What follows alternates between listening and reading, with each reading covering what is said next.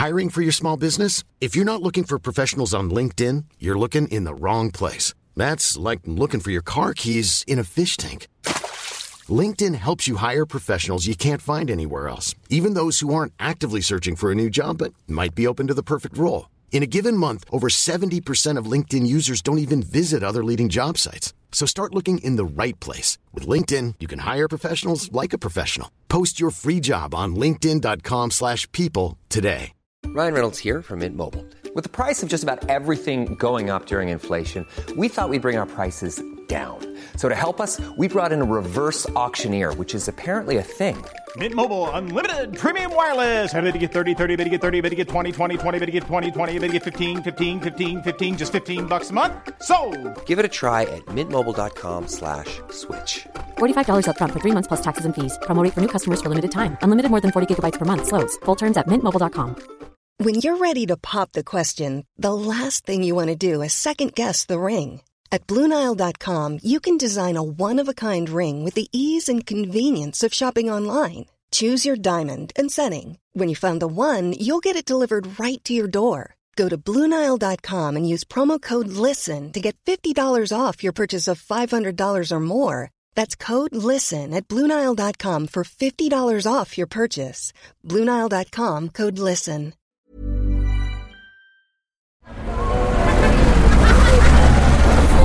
Podcast Network Asia.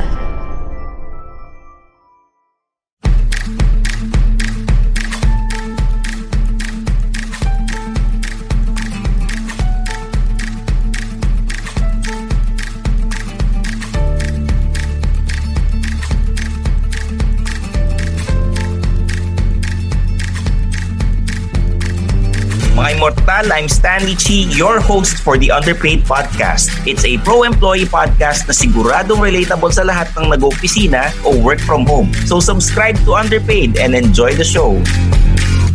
Mga Immortal, welcome to the Underpaid Podcast. I'm your host, Stanley Chi. Ito ang podcast na pro-employee para sa mga Immortal.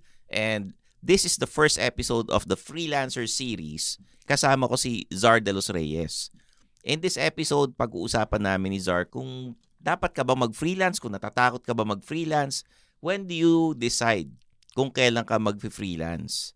And sa mga hindi pa nakasubscribe, 80% sa mga listeners namin, hindi pa nakasubscribe sa Spotify or Apple Podcasts.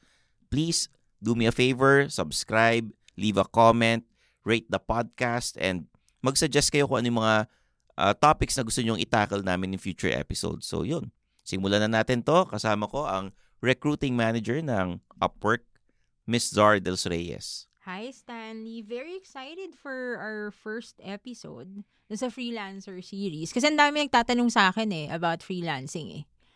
So this is a good avenue to have that conversation, di ba? Simulan na natin. Kailan ka ba dapat mag-freelance? At kung natatakot ako mag-freelance, ano ba yung dapat kong malaman para mawala yung kaba ko? Kasi ito syempre, muna. Ano yung fears mo? Ikaw, di ba nag-freelance ka? Yeah, for the longest time. Kasi naman, nung nag-freelance ako noon, ayoko na ng day job na, na nagpupuyat, overtime. Yeah. Yung 9 to 6, nagiging 9 to 11. Kailan ka ba gabi, nag-start? Di ba freelance meaning... freelance na wala art director. Employer. Wala akong boss. Kumbaga ang boss ko yung kliyente ko na. Oo. And I was earning a lot nung time na yon sa... Like you're getting projects. Oo. I'm getting projects via a big advertising agency na walang in-house na mga art directors na iba. Puno yung yung deadlines nila. O baka ma-confuse yung mga tao. Alam ba ng mga tao na art director ka dati? Ayun nga. Art director nga ako sa advertising agency. Eto nung nag-resign ako, hindi pa ako art director. Graphic designer ang tawag sa akin noon. Ang bilis naman, from graphic designer to art director. Wow. Kasi, ang ginagawa ng graphic designer tsaka art director, iisa. Talaga? Ang pinagkaiba lang ng graphic designer, you're the one doing the logos, the below the line, which is brochure, flyer, billboard. Ang above the line, yung mga art directors, they conceptualize the storyboards for the commercial, print ads. Yun, dalawa. Below the line, above the line. Yun, ganon. Yun ang difference. I wanted to transfer sa above the line, pero most of the bulk ng work nasa below the line. And yung department ko na puro below the line ang ginagawa. Yung panahon na yun sa advertising agency, when you're doing below the line na designs, para kang nasa team B. Parang sa basketball team B ka, ganun. Hindi ikaw yung team A na yung hindi first ikaw yung five. pinapalaro sa mga liga. Oo, parang practice player nun. Tapos edi gusto ko lumipat sa ganung department sa sa creatives. Ayoko sa designs, pero every time na may mangyayari nun na maglilipat na ako, may biglang instead na ako yung kunin, iba yung kinukuha. Okay. From yung mga applicants. Imbis na kumuha from within the company, kumukuha ng ibang aplikante. So nakakuha ko ng freelance work sa different advertising agency. Ano yun? How do they initiate that with you? Alin? Yung freelance work, parang, Stanley, may nag-resign na account executive from our company, lumipat sa isang malaking agency. Ngayon, nangailangan ng freelancer na art director. Kasi nilaglag siya nung art director niya. Okay. So, may mga ganun talaga, no? Hindi, may ganun hindi ko naman nila lahat, pero may mga artist na pagka dating sa deadline, hindi na nagpaparamdam. Parang gino-ghost ka na lang. Tapos kailangan matapos yung trabaho. Ikaw na yung take over. Ako yung nakita niya nag-overtime sa opisina. Oo. Pinakiusapan ako kung pwede kong tapusin yung design. So, ginawa ko. And then, yung bayad sa akin for that minor revisions na pinapagawa sa akin, malaki. Like, kailan ba to? 2001 ba to? No, this was early 2000, mga 2003-4. So, gaano kalaki? Like, how would you quantify For a simple brochure na maliit, I got paid for 40,000 plus. Wow, ang laki na That was early 2000 tapos medyo sandali ko lang ginawa. Sa opisina ko pag ginawa, hindi ko computer. 40,000? Kaya pala, nabayaran mo yung credit card ng ex-girlfriend mo. Di ba sabi mo sa isang show mo? Wala na kami noon. Wala na kami noon. Oo, tapos sunod-sunod, yung trabaho na binigay sa akin na naisip ko, mas malaki pa yung kinikita ko rito kaysa dun sa monthly ko eh. Nag-resign na ako. Total, kupal din naman yung boss ko. So parang ang motivation mo is the money. Not only the money, but also yung change of task, ganon. The people around me. Even the people around you. Oo, ganon. The people around me nung time na yun medyo hindi ko ka-jive. Pero takot ka ba? Natakot ako kasi hindi naman pwedeng umaasa ka lang sa isang kliyente. Sa isang kumpanya na nagbibigay sa'yo ng freelance work eh. Hindi pwedeng ganon. And true enough, nung nawala yun, talagang nahirapan ako. Yun ang nangyari sa akin. So I had to look for other jobs. Ganun yung nangyari sa akin. Pero I don't know with other freelancers kung bukod sa walang SSS, walang PhilHealth, wala silang monthly stipend, kung ano pa yung kinatatakot nila. Ikaw ba, Zar, sa experience mo? Yeah. Ano bang kinatatakot mo nun? Ito pag sinabing freelance kasi, it's a very broad term. Kasi ikaw freelance ka naman, pero, di ba, meron kang, kumukuha ka ng mga projects, ganon. Yung definition ng freelancer sa world ko is parang contract work. So, you can get as many projects as you can. Ang fear lang ng mga tao jumping into freelancing is, of course, there's no certainty. Pero alam mo, kung iisipin mo, wala naman certain talaga sa world ngayon eh. Lalo na nung nagka-pandemic. Lalo diba? na Kasi nagkakaroon ng tanggalan ng Imagine mo, kunwari, empleyado. if you're working at major companies, like, kunwari, ABS-CBN, di ba? Nung time na yon, di ba, akala mo, a lot of people would think na, siguro forever na ako dito. Or hanggang pagtanda ko, dito ako mag-work. Parang this is a big company na parang mahirap mabuwag ito, ganyan. Walang mangyayari. And then, things happen, di ba? Sa totoo lang, wala naman talagang certainty eh. So, kahit freelancer ka, kahit empleyado ka, wala talagang certainty. So, ngayon, kung yun ang fear mo, for example, mawawalan ka ng benefits, pwede ka namang kumuha ng benefits, di ba? Ako, experience ko, ang nangyari kasi sa akin, nag-shift ako to freelancing kasi in a way may certainty na. Meron akong 2 jobs. Nakakuha ko ng 2 contracts. So, ako, malakas ang loob ko na, okay, mag-jump into freelancing. Pero it wasn't easy. It wasn't easy kasi nung transition ako from a job with benefits, pero maliit lang sweldo ko, to freelancing, which is malaki sweldo ko. Kasi pag pinagsama mo yung dalawang contracts na yun, malaki-laki yun eh, di ba? Malaki for me compared to what I had before. Naiyak-iyak ako umiiyak ako nun Oo. Kasi nung year na yun, like a few months back, namatay dad ko. So, syempre, doon sa Sitel, meron kaming bereavement benefits. Oo.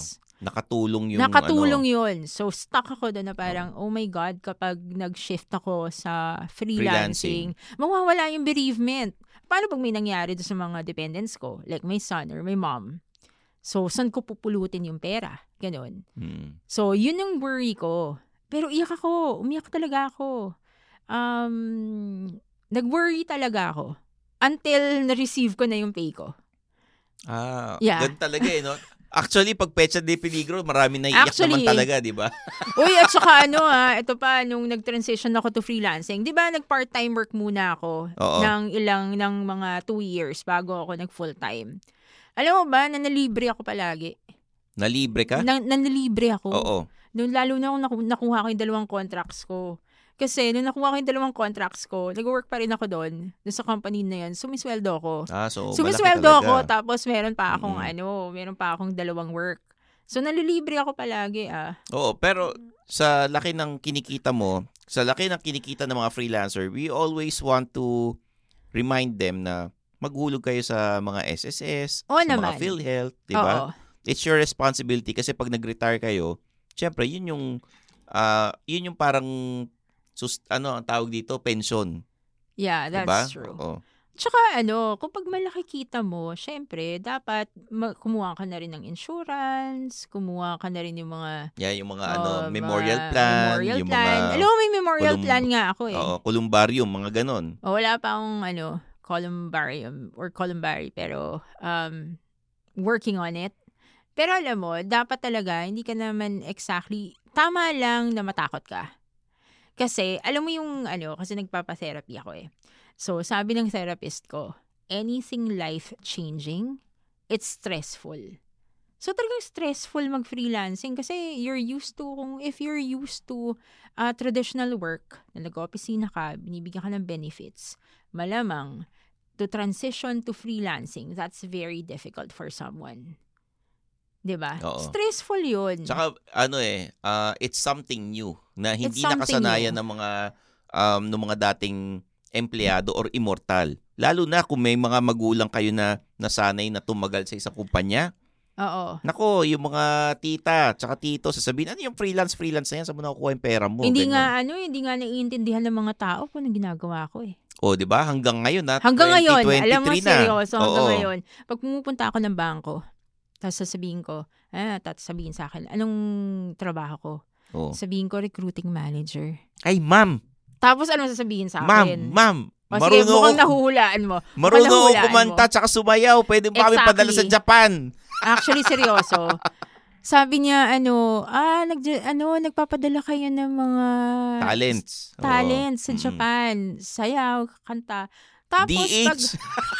Actually, alam mo, walang masama dun eh. Walang masama dun sa mga trabaho na yun, pero hindi yun ang ginagawa ko. Oo. So, akala dito sa Philippines, pag sinabi kong recruiting manager, a lot of people would think na, nag-recruit ako ng talent. Oo, papunta kasi sa ibang bansa. Pag recruiting manager, iba iniisip nila, parang illegal recruiter, ganun eh, di ba? Hindi ako illegal recruiter. Pero ang dami ng gano'n. So, pag dinescribe ko yung ginagawa ko, lalo na before pandemic. Kasi, dati kasi pag dinescribe ko na I work remotely, nagtataka sila. How do I do that?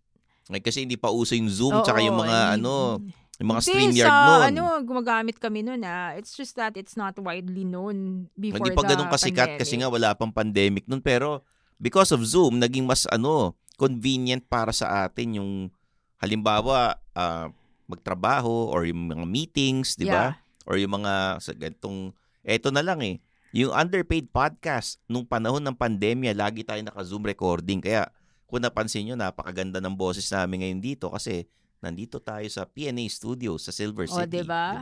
Oh. Ayos. Pero, kung natatakot ka mag-transition, so, kunwari ka, ano yung mga ma-advise mo sa mga tao, Stanley? Tingin mo? Sa mga nagpe-freelance? Oo, kasi ikaw freelancer ka rin, diba? I've been a freelancer for the longest time din. Siyempre, importante yung kalusugan ninyo. Kasi kahit na sabihin natin wala kayong amo, freelancer kayo, baka mamaya yung trabaho ninyo gawin nyo madaling araw. Ito na nga, freelancer na nga kayo magkaroon kayo ng 9 to 6 na time for your work. Yeah. Lalo na kung nasa creative field kayo, alam ko yung iba dyan or karamihan sa madaling araw mas nakakaisip ng mga ideas. You have to prepare for yung mga deadlines. You have to meet the deadlines hanggat maaari. Huwag kayong mag-ghost ng kliyente pagka araw ng deadline, di ba? True. Oo. And magulog ng SSS tsaka yung sa PhilHealth tapos mag-ipon kayo. Ako kung if I'm going to go back to that period, kasi I think it was a leap of faith rin na okay, mag-freelance na ako, may 2 contracts na ako. Pero what I did right was get part-time jobs muna. To get a sense kung okay, ito pala yun, ganito pala mag-freelance, ganito pala maging contractor. So, first, get a part-time job. Pwede naman freelance yan So, hawak mo yung oras mo. So, you could get mga 3 hours a week, 4 hours a week, 10 hours a week, di ba? Or 20 hours a week. Or kung kaya mo, wag ka na matulog. Mag-40 ka, 30 to 40. Merong mga gumagawa na. So, you could keep your job and then get part-time work. Diba? Kasi at least, diba, yung transition mo maging smooth. Yeah, tsaka at least makakapag-ipon ka ng emergency fund mo kung which ikaw is ay the second thing. Mag-freelancer ka. Second thing, save up. Kung gusto mo mag-freelance full-time, then siguro save up. From the part-time jobs that you're getting, save up from that. And then at least meron kang emergency fund. If you don't get a job in a month, then okay lang kasi meron ka naman panggastos, di ba? Okay. Sa mga immortal, yung emergency fund na dapat iniipon is 1 year or 2 years ng sweldo mo na yung kunyari, 10,000 ka. Mga 3 to 6 months. Di ba, 1 taon Kasi kunyari, ang sweldo mo 10,000 o sa 1 taon ang sweldo ang 10,000 din is 120. O di ba? O yung mga ganun ang iipunin ninyo, emergency fund para habang naghahanap kayo ng trabaho, meron kayo panggastos. Alam mo yung term ako sa emergency fund, pero hindi ko alam kung pwede sabihin dito. O ano yun? Bawal ba mag-curse dito? Ay, hindi naman. Pwede. Pwede? Oo. Ang tawag ko sa emergency fund ko, fuck you money. Bakit? Kasi, pag mag-resign ka, kunwari, ganyan. So, di ba magandang yun? Parang, fuck you, I have money, ganun. Parang ganun. Di ba? So, yun ang tawag ko sa emergency fund ko. Not for everyone. Bahala. Pwedeng FUM. Anong FUM? Fuck you money. Meron pa akong nakita Iba rin ang term niya sa emergency fund Parang when shit happens, emergency fund. Okay. Importante yun kasi kaya naman tatakot yung iba mag-freelance kasi wala silang wala silang security blanket. Wala silang pera na panggastos every month na kailangan, inaantayin ko yung sweldo ko ng 15-30. Pero 3 to 6 months, siguro naman sa 1 month, pag inaraw-araw mo naman yung pag-a-apply sa jobs, hindi lang sa Upwork, for example, pati sa labas ng Upwork. Meron kasing LinkedIn, meron ang daming resources. Not for every trabaho. Like, kunyari, trabaho ko. Ano ba? Ang dami mong trabaho anong pag-uusapan natin dito? Sabihin natin, hosting. Hosting. I'm hosting on radio, on TV, tsaka sa Philcoche.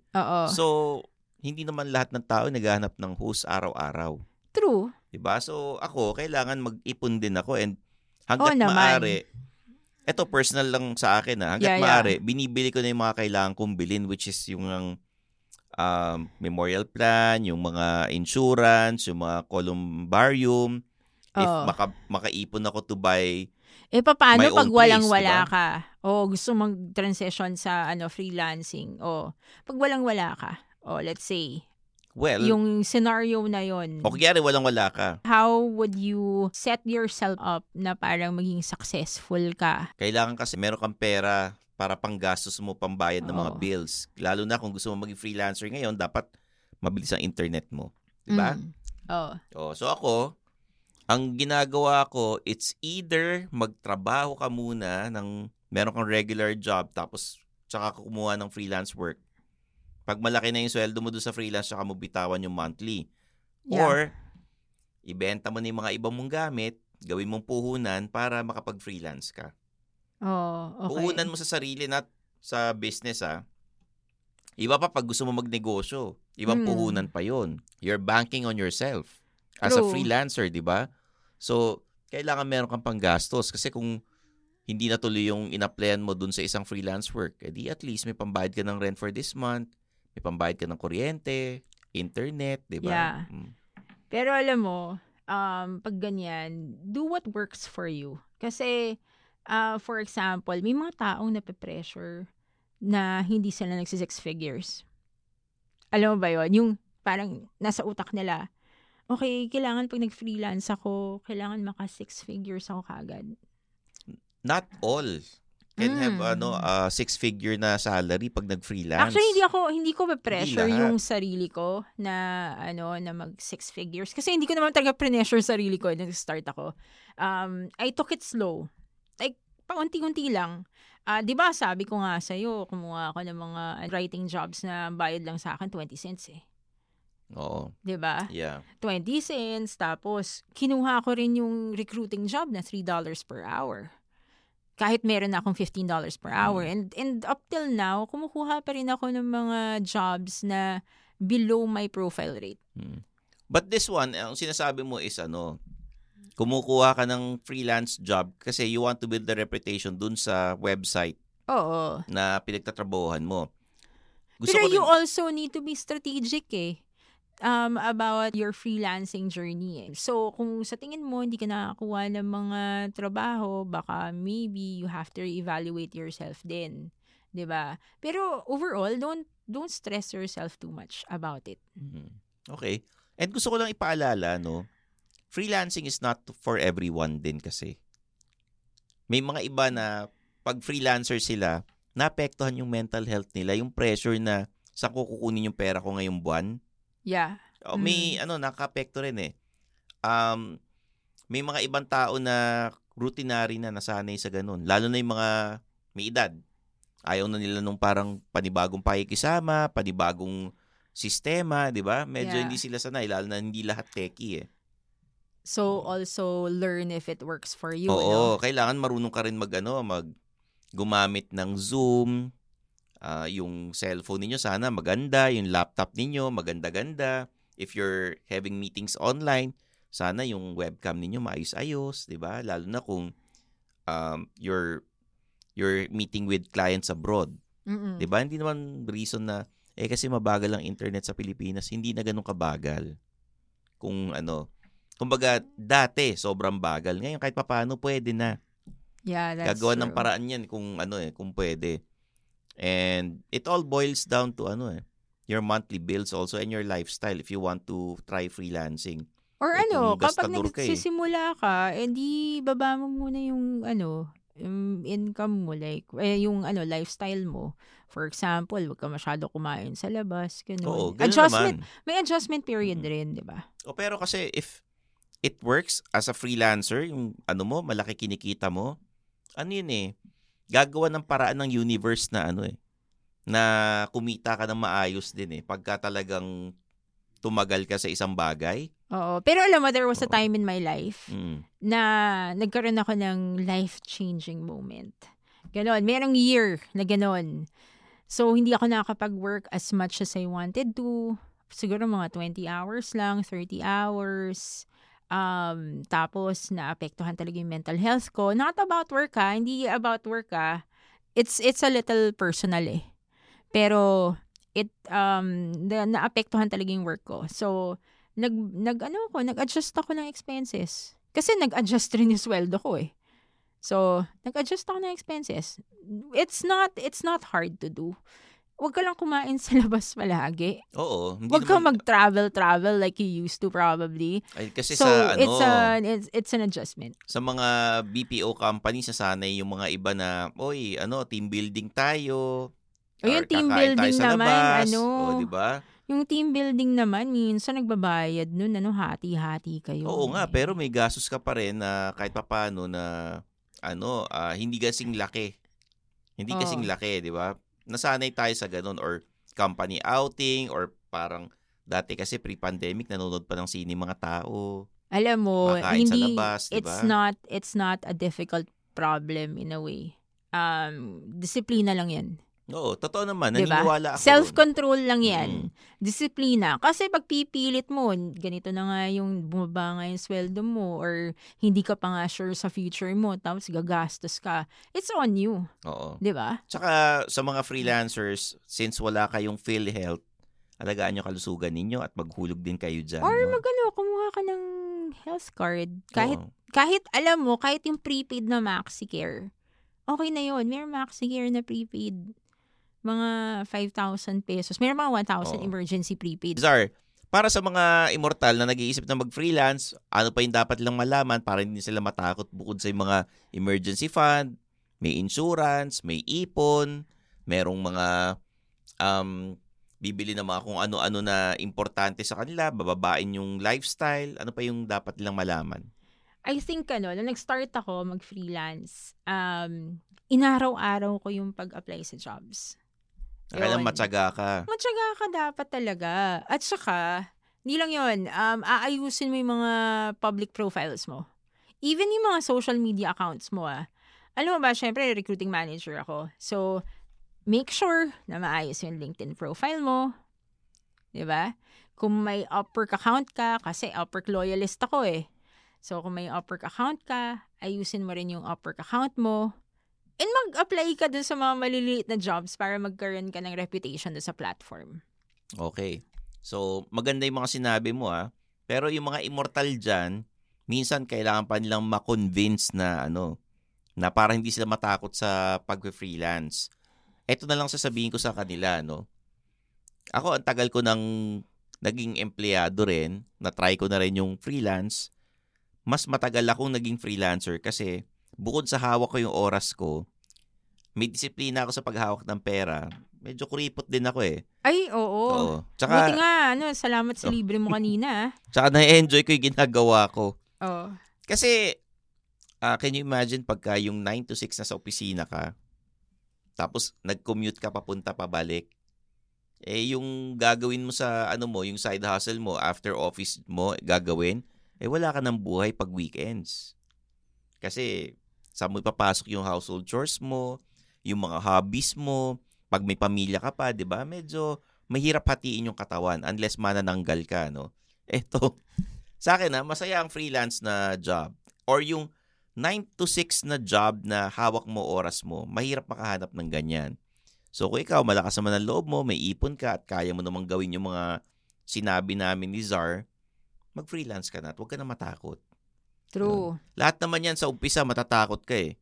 Totoo. Diba? Sa umpisa, tatakot ka, kakabahan ka, pero hindi mo malalaman hanggat di mo sinusubukan. True. So sabi nga ng boss ko for 7 years sa Upwork, sabi niya, you don't know what you don't know. So you have to try it first. And then if it doesn't work out, or if it's successful, then at least you know, di ba? Kasi trinay mo eh. Oo. Tsaka hindi mo malalaman hanggat di mo sinusubukan. True. Di ba? Zar, maraming salamat sa pagsama sa akin dito sa first episode ng Freelancer series natin. Yeah, always happy diba? To be part of this conversation. Bago natin batiin yung mga loyal listeners natin sa Underpaid, saan ka ba pwedeng mahanap sa social media? So, sa social media, meron akong LinkedIn. Add nyo ako sa LinkedIn.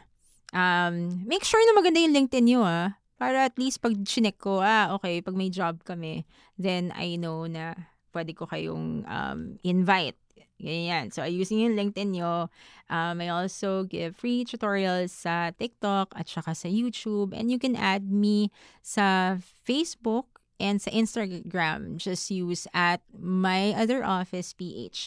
I'm also doing consultancy services. Oy, paano yan? Yeah. Mga 30 minutes lang. So, I do consultations for clients and freelancers.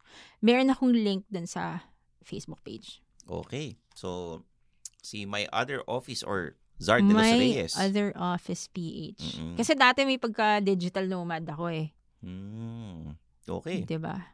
Alam nyo mga immortal, kung hindi pa kayo nakasubscribe, click na yung bell icon at mag-subscribe na kayo sa Spotify ng The Underpaid Podcast.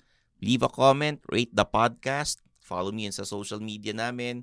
Ang Underpaid, merong Instagram, merong Facebook, meron din kaming Discord group na yung link nasa description ng episode na to.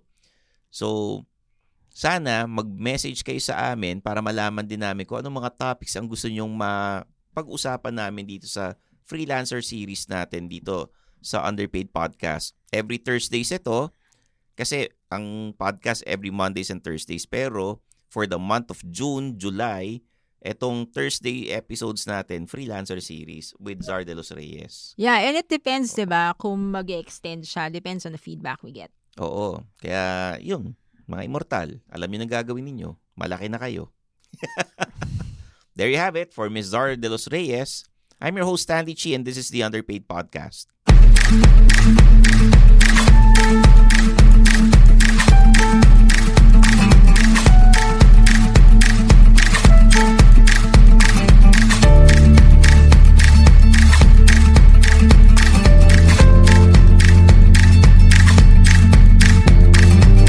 And that's another episode of Underpaid with Stanley Chi.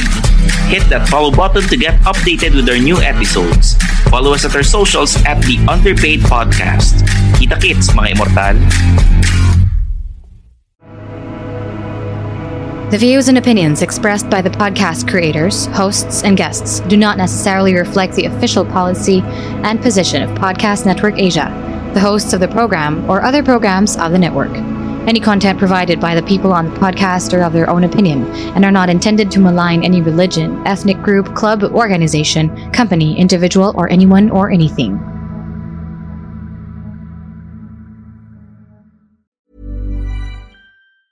Mom deserves the best, and there's no better place to shop for Mother's Day than Whole Foods Market. They're your destination for unbeatable savings, from premium gifts to show-stopping flowers and irresistible desserts. Start by saving 33% with Prime on all body care and candles. Then get a 15-stem bunch of tulips for just $9.99 each with Prime. Round out Mom's menu with festive rosé, irresistible berry chantilly cake, and more special treats. Come celebrate Mother's Day at Whole Foods Market. Planning for your next trip? Elevate your travel style with Quince. Quince has all the jet-setting essentials you'll want for your next getaway, like European linen, premium luggage options, buttery soft Italian leather bags, and so much more. And is all priced at 50 to 80% less than similar brands.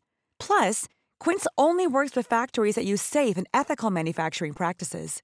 Pack your bags with high-quality essentials you'll be wearing for vacations to come with Quince. Go to quince.com/pack for free shipping and 365-day returns.